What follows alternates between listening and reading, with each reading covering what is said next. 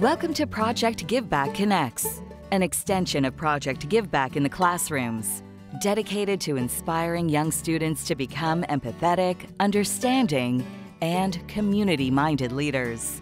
Project GiveBack Connects offers a dose of inspiration and thoughts for discussion. Each live episode is taped and shared with classroom teachers and their students. Sit back, get cozy, let's get connected. Hello, everyone, and welcome to Project GiveBack Connects, Season 2, Episode 12. A few years ago, I was invited to a meeting, and it was at the Facebook headquarters. And there was a life-size mural with one question on the wall, and it said, "What would you do if you weren't afraid?" And every visitor that walked in would write down their answers. And I wrote mine down too. And I said, I'm afraid if I don't go for my dreams, I'll always have regrets. And that's so true. Imagine if all of us followed our dreams. We followed our hearts and didn't let this get in the way because we were so afraid of our own failures.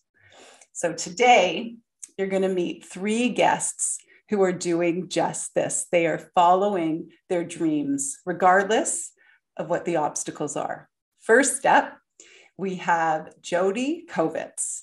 She is a powerhouse. She was featured in Forbes Woman and recognized as one of Canada's 25 women of influence. She's the Chief Growth Officer at Vetster. Before that, she co-chaired the re-election of Mayor John Tory. Yay. She's an author, and she wrote a book called Go Out of Your Way. She ran a movement for women in technology called Move the Dial. Over 60,000 people would come to her events across Canada, US, Israel, England. Like I said, she's a powerhouse, and I'm not even scratching the surface of what she does. And she's here with us. Welcome, Jodi. Thank you for being here. Thank you for having me. I'm delighted to be with you. The theme of my talk today is that anything you dream, you can do. And it really is a philosophy that I've lived. And sometimes you really have to act, as if you are already manifesting your dream in order to make it happen. So I'll tell you just a little bit about the story of how I built Move the Dial as part of how I want to share with you some of my philosophies and how to go get it.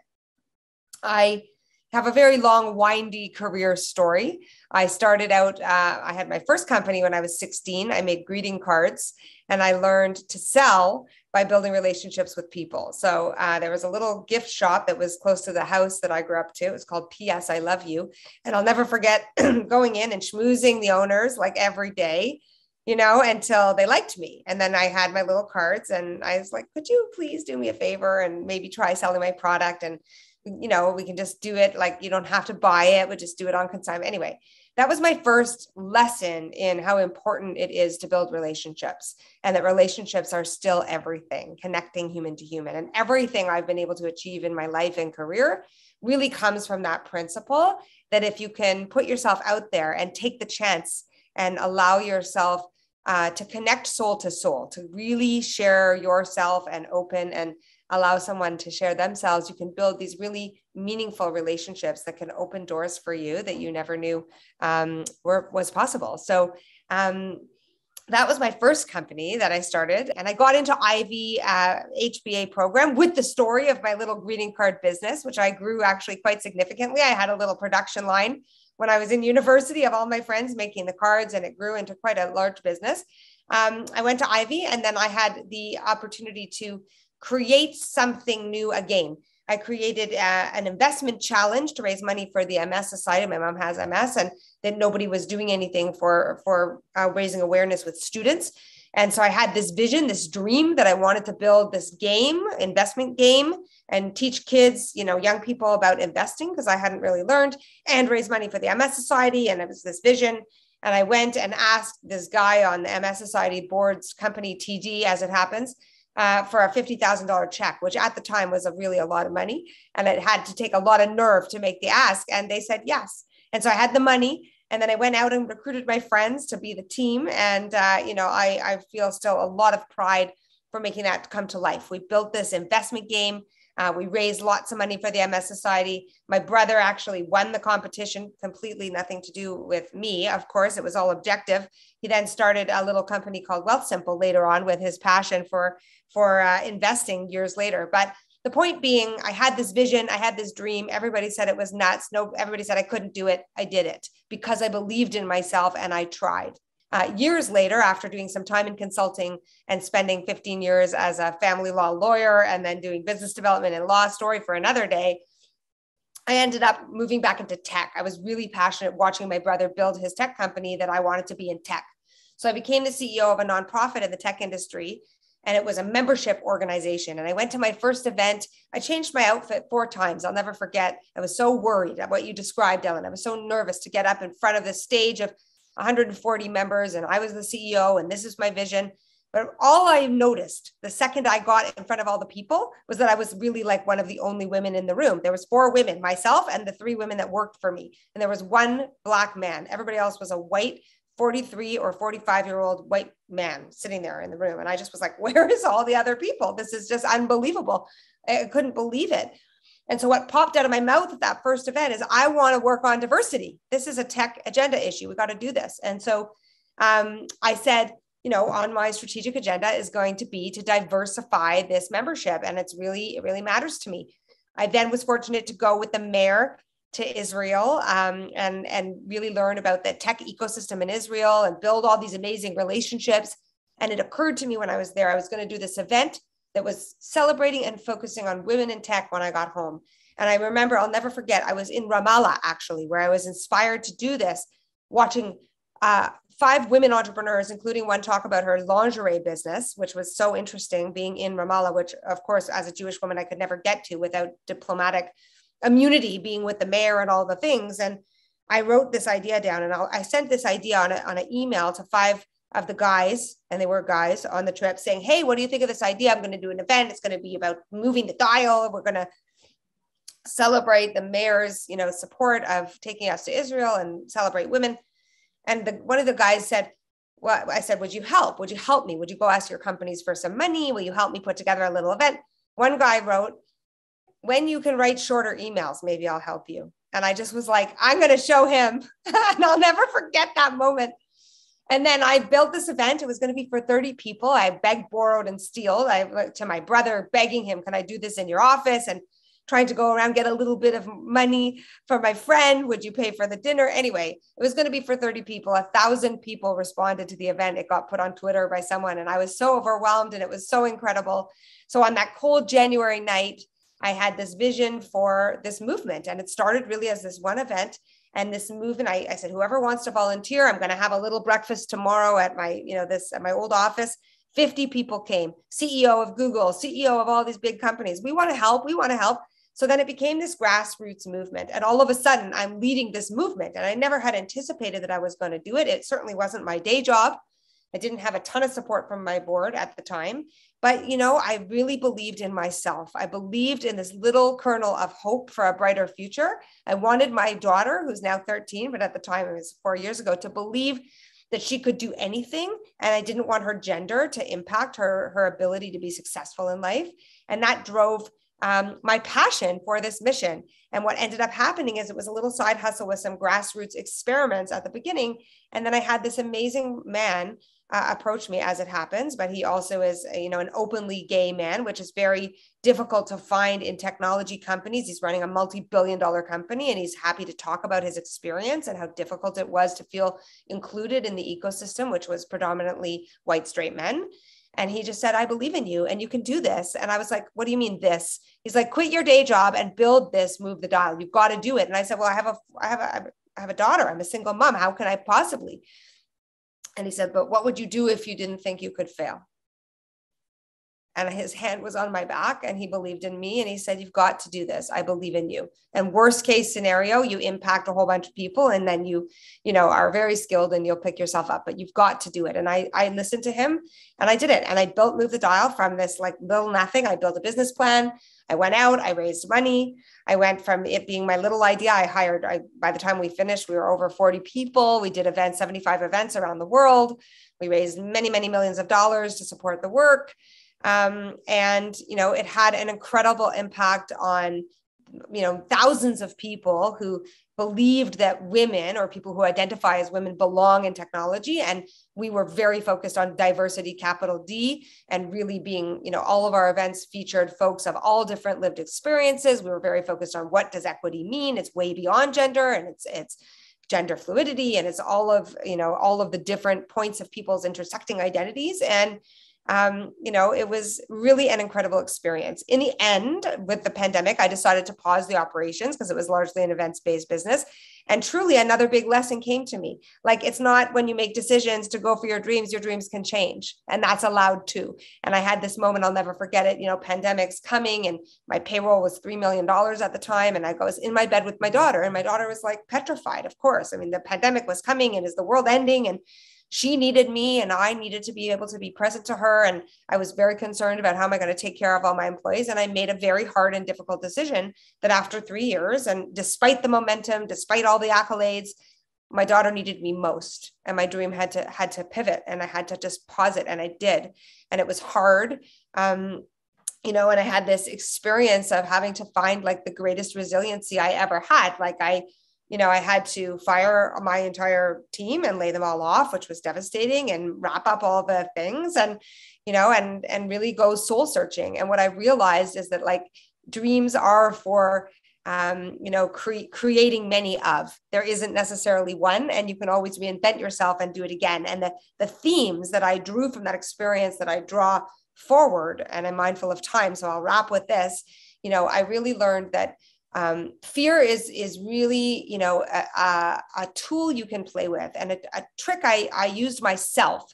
And in every difficult meeting, even when I asked TD, who was one of my biggest sponsors, I needed to ask them for $500,000 to do my big event. Like, that was a very scary moment.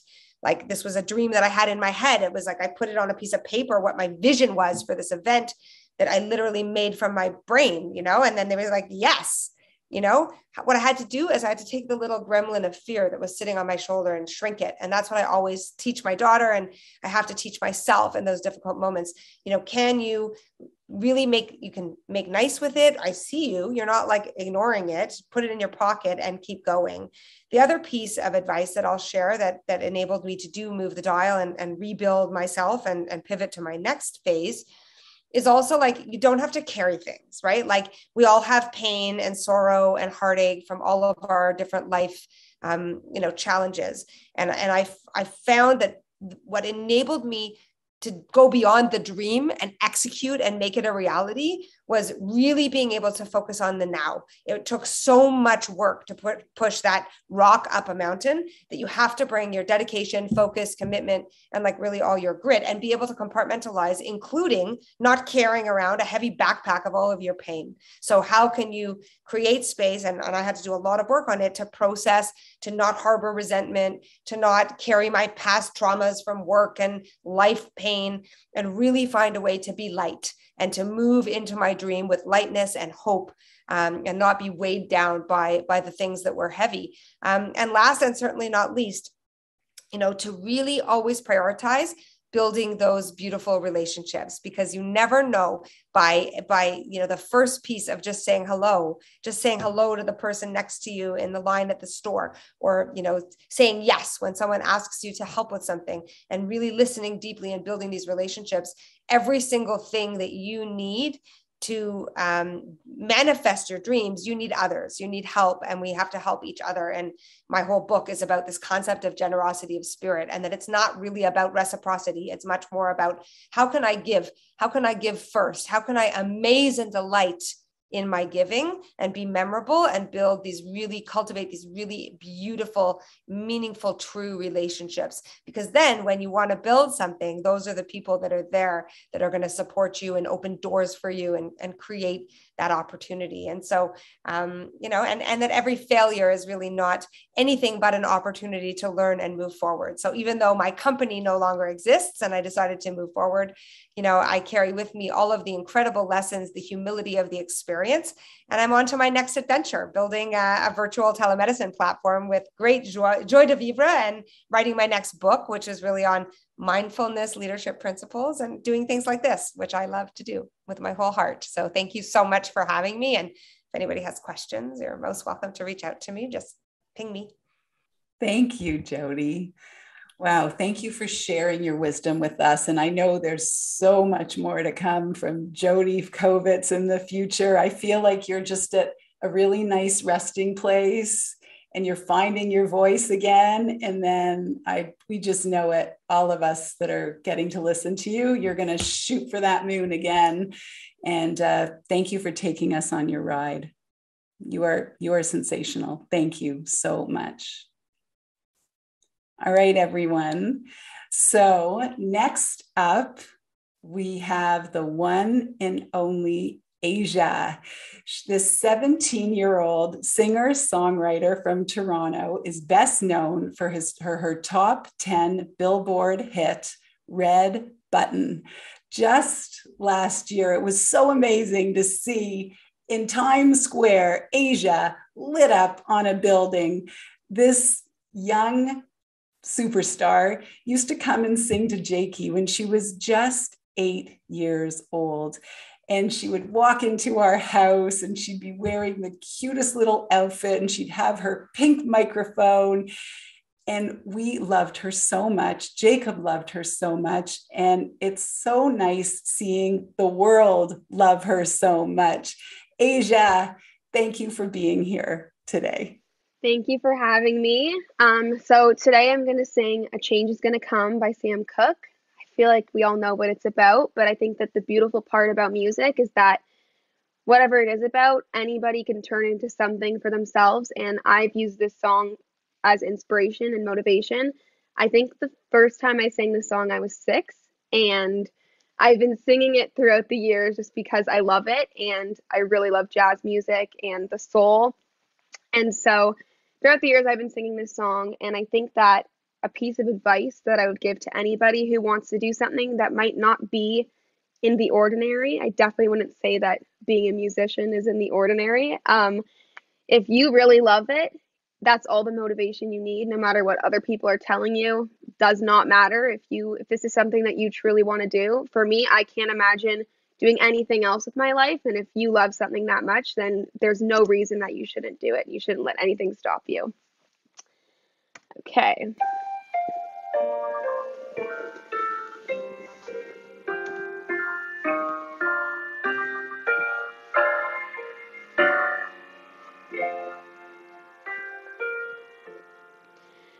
I was born by the river in a little tent. Oh, and just like that river, I've been running ever since. It's been a long time coming, but I know a change gonna come. Oh, yes, it will. It's been too hard living, but I'm afraid to die, 'cause I don't know what's up there beyond the sky.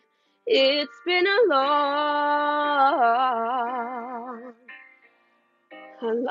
time coming, but I know a change gonna come. Oh, yes, it will. I go to the movie and I go downtown. Somebody keep telling me, don't hang around. It's been a long time coming, but I know a change gonna come. Oh, yes, it will. Then I go to my brother and I say, brother, help me, please. But he winds up knocking me back down on my knees. Oh, there's been times that I thought I couldn't last for long, but now I think I'm able to carry on. It's been a long time coming, but I know a change gonna come. Oh, yes, it will. Thank you. Woo. Asia, tell everyone quickly about your newest release. Well, I just released a song March 25th. It's called Love at First Song, and it's basically about how much I love music. It's like a love song, but me and music, and it's about like my entire life and how much music has been so much to me. And yeah, I just released it. It's on all platforms, Spotify, Apple Music, Instagram. Yeah. Oh, I love you. Thank you for being you. And she even came over and helped me bead bracelets, guys. Like, she gives so much of herself. And just thank you for being you, Asia. You're awesome. Okay, next guest. While following her dream, she found her purpose, and that was helping others. During COVID, this 23-year-old worked to become a mental health advocate and activist from her own life story. Welcome to Project Give Back, Bayley Levy. Hi, thank you so much for having me today. So I'm Bayley. I'm 23 years old from Toronto. I recently graduated from the University of Western Ontario in 2021. And since then, I've just been working full-time at Sunnybrook Hospital, helping enforce the COVID-19 policies. I have applied to medical school as it's been my lifelong dream, and I hope one day to be a doctor. So my applications are in, and I guess we'll see. So in February of 2020, I started an Instagram account called @It'sBayley'sWorld. And it's just a place where I show my realistic day-to-day life full of the ups and downs.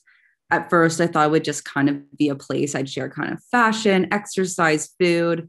And I was really struggling with my mental health at the time. And I just felt it wasn't being me if I didn't share. So I began to share, and I got such a positive response. And I just found that I enjoy talking about it and to remove the stigma. So I've been sharing my story. I've been struggling with mental illness since I was in grade 6 and probably before.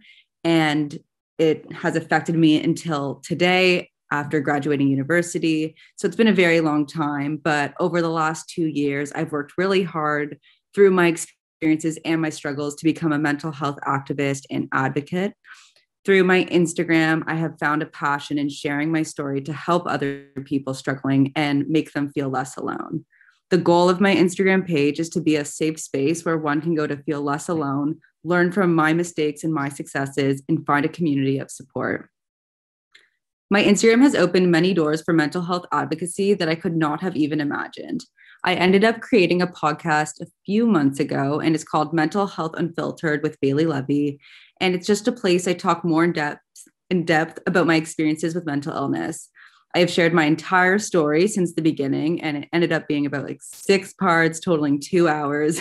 And then now I've just been talking about different disorders and my personal struggles with them.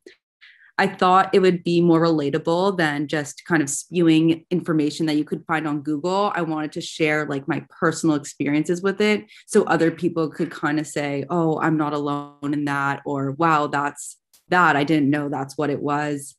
And it's been nice to share, and it's been nice to hear people enjoy listening.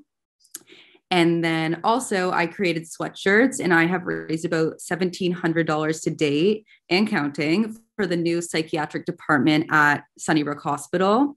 And I was treated there. I was inpatient there. I'm outpatient there. So they have a special place in my heart. And I still have a bunch left if anyone is interested. And lastly, I've gotten involved in speaking engagements, and I actually have a few articles in the works to be published. And I just really have found such joy in advocating for mental health and just by sharing my story. So my life goal is to help work on the mental health care system to fill the gaps that I fell through personally.